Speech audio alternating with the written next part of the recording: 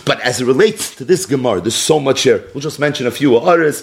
The Tein L'Chacham V'Yech Gemara, and we'll get back to this sugya on another day. Number one. Ha'ime ashke ve'eshne perek zu, eshne mesechta zu, neder gadol nodar le'loikei Yisrael. It certainly sounds like, from the Lashon of the Gemara, that this is a neder. Neder gadol nodar le'loikei Yisrael. It's not just a neder, it's a neder gadol. He wasn't just nodar, he was nodar le'loikei Yisrael. Freit the Ran, this is a neder. We've spoken out so many times throughout the beginning of the Masechta that there's two types in Neder. There's a neder where a person makes a neder, a promise, a vow, to bring something to Hektish, Harei Olai Oila, Harei Olai Shlamim, and then this Nidre Yisr, where a person takes something that is a Dover Hamuter Loi, and he makes a neder, he's matfis it b'Dover Aser, he says that this thing is going to be Aser. Ha'oime Ashkin ve'eshne perik zeh, eshne mesechta zu, is neither one of those Nedarim. It's not Nidre Hektish. He made a neder to learn, not to bring a carbon, and it's not Nidre Yisr. Because what exactly is he making aser? So, Freit the Ran, I don't understand the lashon of the Gemara, neder gadol nodar le'loikei Yisrael. This person just made a promise that he's going to do something bekum v'aseh. To the extent that he's doing something bekum v'aseh, that's not a neder. If anything, it's a shvua. But a neder it definitely isn't. So the Ran says, enochinami, that this is really not a neder. What it is a shvua. The Gemara calls a neder, says the Ran, don't be nispal by that, because we're going to find in many Gemaras, he quotes a Gemara in tomorrow's Daf Tesem and Aleph, and he quotes another Gemara coming up on Daf Chav Beis Amid Beis, where the Gemara is clearly talking about a shvua, and yet the Gemara uses the word neder. So the words neder and shvua are interchangeable, which sometimes is a problem, because a neder and a shvua, even though they're related to each other, they're very much not the same thing.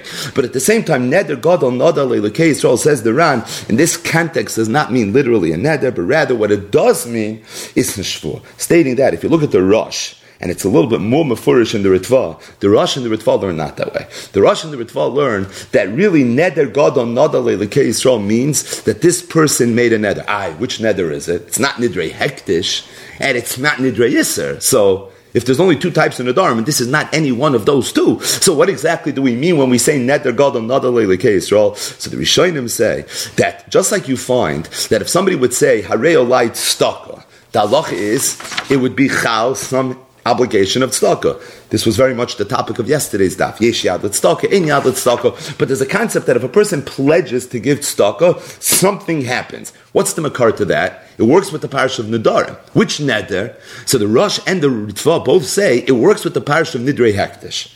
In other words, and this is more mefurish in the Ritva. The Ritva says that Nidrei Hektish doesn't only mean Nidrei Hektish. Nidrei Hektish means all Nidrei Mitzvah. Very, very important Maramalkim. So anytime a person says Harei Olai to do a mitzvah, that in and of itself is a Chalois Neder. Which not Nidrei Yisr, not the Nidarim of Mesechtes Nidarim, but it's Nidrei Hektish. Nidrei Hektish is only if it's an Oil or a Shlamim. I thought it's only if it's Hektish, not true. Nidrei Hektish is true for all mitzvahs. So Hektish is Lav Dafka, but it's true for mitzvahs. And just like you find Chazal applied it to Tzedakah, so too it's going to be true for other mitzvahs. Now the truth is, from the fact that Chazal applied it to Tzedakah, in and of itself is not a right. This was the rate from yesterday's daf.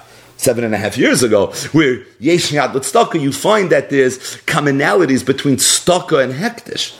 We spoke about that. But the point is, the Rishonim here speak out, the Rosh Bekitzer, the Ritva more clearly, that this is really a neder. What type of neder is it? It's Nidrei Hektish. So we have a very, very fundamental machloikis between the Ran and the Rosh and the Ritva, Pashib Shana Rav Gidol Merav's Memra. Ha'imra Ashke ve'eshne perik zeh eshne mesechta zu, neder gadol nodar le'elokei Yisrael. According to the Ran, it's a shvur. Neder gadol nodar le'elokei Yisrael. Kamei Shematzinu, says the Ran, that sometimes Chazal refer to a shvur as a neder. The Rosh will say that really it is a neder. What neder is it? It's Nidrei Hektish.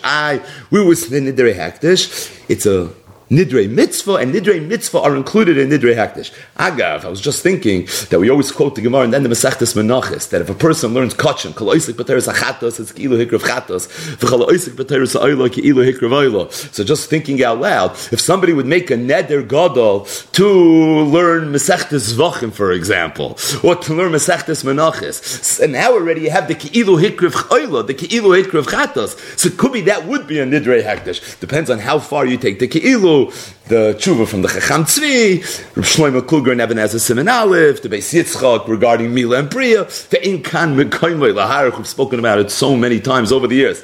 But it could be that if we say it's mamish Ki'ilu, so then for sure, Perek Zeh Masechta Zu, if you're learning Kotshim, then maybe if we would treat it as being a Nidrei Hekdesh, either way. That's the first hour the Rishonim asked.